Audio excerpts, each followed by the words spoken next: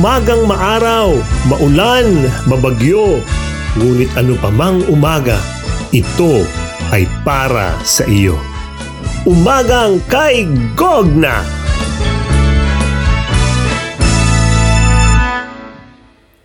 Let us now go and look at the life of this wonderful woman. Her name is Rahab. Ito yung panahon na si Joshua, yung bagong leader ng Israel after Moses, would like to enter the promised land. God promised them a land flowing with milk and honey. But they were just there looking at the promised land. Nandun lang sila sa labas ng promised land. They were not able to enter because they were scared, because they were saying there were giants there. So for 40 years, they were just there outside the promised land. Grabe, pangako ng Diyos, hindi nila mayakap. And when Moses died, Joshua became the next leader. And Joshua said, let us enter the promised land. Kaya lang, ang entrance nila, merong isang malaking kaharian doon. Isang malaking city castle. Ang pangalan ng city ay Jericho. Fortified city yan.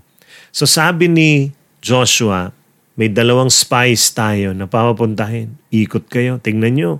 Paano tayo mananalo dyan? Anong gagawin natin? So these 2 spies went inside. But habang umiikot sila, parang nakilala sila na parang spies to ah. And these 2 Israelites hid in a house. Actually, not a house, but a brothel. Isang prostitution house kung saan nandoon si Rahab, the prostitute. Rahab was there. Tapos nung naabutan sila doon, napuntahan, nakita na doon pumunta yung 2 spies. The soldiers of the king asked Rahab, nasa na itong 2 espihang ito? Alam mo si Rahab, sabi ni Rahab, nagpunta nga ho sila rito pero tumakas na. Tinago ni Rahab itong 2 spies na to. Tapos nung umalis na yung mga soldiers, si Rahab, tinuruan sila. Paano tumakas dun sa pader? At sinabi, why am I doing this to you? Because I believe that your God is the true God. Grabe, no? Tapos nakatakas yung 2. Nakabalik sa kampo ni Joshua. And these 2 reported that God has given us that place already. Why? Narinig nila kay Rahab. Rahab was influenced already by a God she doesn't even know. But she believed. And because of that, they were able to attack Jericho. Ibang kwento pa yon. Ang ganda ng kwento nun. Pero pag-usapan lang natin si Rahab. Ano ang ginawa ni Rahab? First, her faith was courageous. Grabe, no? Napakatapang. She helped the spies at the expense of her life. Kahit na yung mga soldiers under the king ask her, nasa na yan? Tinago pa rin niya. Napaka-courageous. Tapang. Kahit delikado na yung buhay. May tanong ako sa iyo, kaibigan. Matapang ka rin ba? Matapang ka rin ba? Hindi para makipag-away. Matapang ka rin ba para sa katotohanan? Let's talk about your faith. Do you have enough courage to stand up whenever you are in the trials of life? That is courage. You need that courage in your life. Tingnan mo si Rahab, kahit na delikado yung buhay, sige lang. Alam ko naman, kakampi ko ang Diyos. So I am encouraging you, believe. Kakampi mo ang Diyos. Kakampi mo siya. Rest back mo siya. Kaya huwag ka masyado matakot. Have courage. Have courage. Second, si Rahab, her faith was compassionate. Grabe. Nakita niya na pagka nahuli itong 2, mamamatay ito at papatayin. You know, compassion for others makes us bold in our faith because we have compassion. And let me ask you, do you have compassion for others? Lalo na nitong dumating na pandemic sa atin. May mga natulungan ka ba? O baka ngayon, kahit post-pandemic na ng konti yung mundo, may mga kailangan ng tulong. Tulungan mo sila. Tulungan mo. Kailangan nila ng Diyos. Pakilala mo si Lord sa kanila. Pakainin mo yung mga gutom. Help. Help the ministry. Help this ministry that we are doing. Do something. Be compassionate. Hindi lang ito yung may hirap na tao, pati poor in spirit, yung mga kulang ang Diyos sa buhay nila. Do something about it. Be compassionate. Because again, remember, compassion for others makes us bold in our faith. Tataas ang pananampalataya natin. One more thing about compassion is this. Pope Francis said, compassion is the language of God. Oh, look at Scripture. Mababasa mo sa Biblia. Walang bukang bibig si Jesus, kundi compassion. Awang-awa siya sa mga tao. Kaya kahit na siya'y namatay at pinatay, ang unang lumabas sa bibig niya, Father, forgive them, for they do not know what they're doing. Grabe, no? That is compassion. Be compassionate. Also to those who hurt you. Forgive. Baka may mga nasaktan ka o nasaktan ka nila, patawarin mo na sila. Another is that Rahab's faith was contagious. Kinikwento ni Rahab dito sa dalawang spies that God, Yahweh, is the real God. Grabe. And what happened to these two spies? Pagbalik nila doon, kinalat din nila na atin na yung land na yan. God has given us this land. Jericho is ours. Bakit? Saan nila nakita yon? Saan nila narinig? Kakaikot? Nakarinig nila kay Rahab. Si Rahab ang nagsabi sa kanila na inyo na to. Tapos may request si Rahab, pag umatake kayo, huwag nyo namang idamay kami. Kaming pamilya. And that is what happened. Grabe.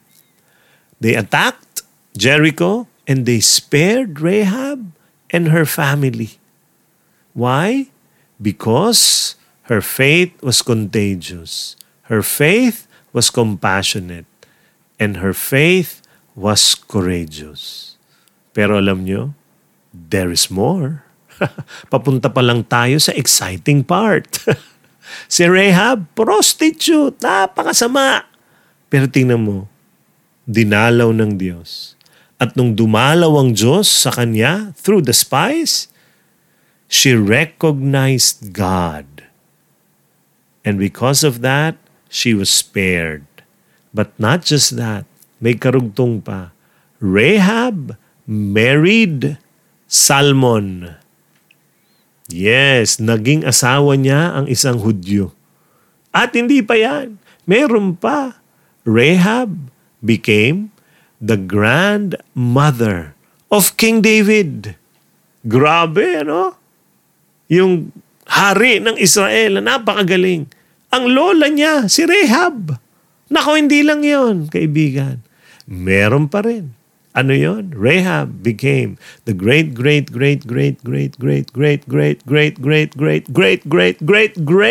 grandmother of Jesus.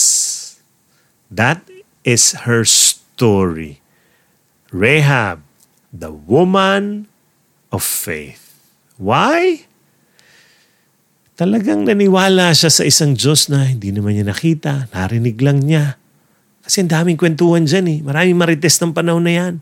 Na itong bayang ito, Israelites, sinamahan ng Diyos nila. Tinalo ang great empire of Egypt.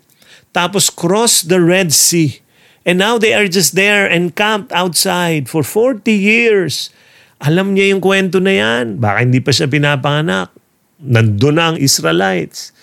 Pero pinaniwalaan niya. I am encouraging you, my dear friend. You have not seen Jesus. You just heard about Jesus. From people who are old or from a priest, from your parents, di ba? Hindi mo naman narinig. Sa akin, di ba? Pero maniwala ka. Kakampi mo ang Diyos. Di ka niya iiwan.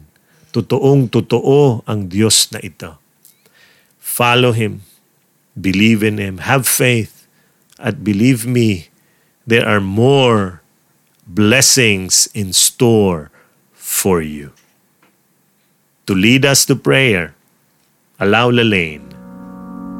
In the name of the Father, and of the Son, and of the Holy Spirit. Amen. Lord, I'm a survivor. I am right here in this place, enjoying life, having health. My days are before me, and I have so much to look forward to. Thank you, Lord, for everything that you have given to me so that I can enjoy life right here, right now. I celebrate, Lord, your love for me. I embrace it. I am grateful for it. Thank you, Lord, that now I can look back to what has been by the gift of the Holy Spirit to remember. I remember those times, Lord, that you have been with me. Napakahirap. Napakalungkot. Minsan nakala ko mag-isa ako. But Lord, you were there. You graced me with strength, with joys. You graced me, Lord, with a light in the darkness. And you graced me with hope to move on. I ask, Lord, for the blessing of all blessings, your gift of love. Enable me, Lord, to understand people, to live this life that you have given me with compassion, to have charity where it is needed, to meet people's needs. Enable me, Lord, to feel what they feel, to empathize with them, to look to them, to look at them with your eyes, to feel their hurts, to hold their hand. How I would want, Lord, to be your face to them, your hands for them, your heart for them. Allow me, Lord, to love. That is the greatest gift, that I can allow myself to be part of your love to the world. May I be a blessing wherever I am. It doesn't have to be grand, Lord. It can be simple. A simple smile. A simple message. A simple text. A simple kumusta. A simple reaching out. But it comes from a heart that wants to love. That is what I want. So Lord, I pray that you immerse me in your love. Let me receive it every day to overflowing, so that from my heart will gush forth, will flow out, will be given your love and your love alone. As I sit here, as I wait, as I embrace, as I anticipate all the days ahead, I receive your infinite, immense, immeasurable love for me. Allow me, Lord, to feel it every day and to receive it every day and to enjoy it every day, the lavishness of your love, so that I can give it away. This is my prayer, my heart's prayer. Through Christ our Lord. Amen. Amen. In the name of the Father, and of the Son, and of the Holy Spirit. Amen.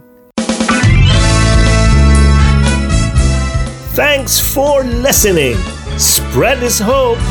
Until the next Umagang Kay Gogner.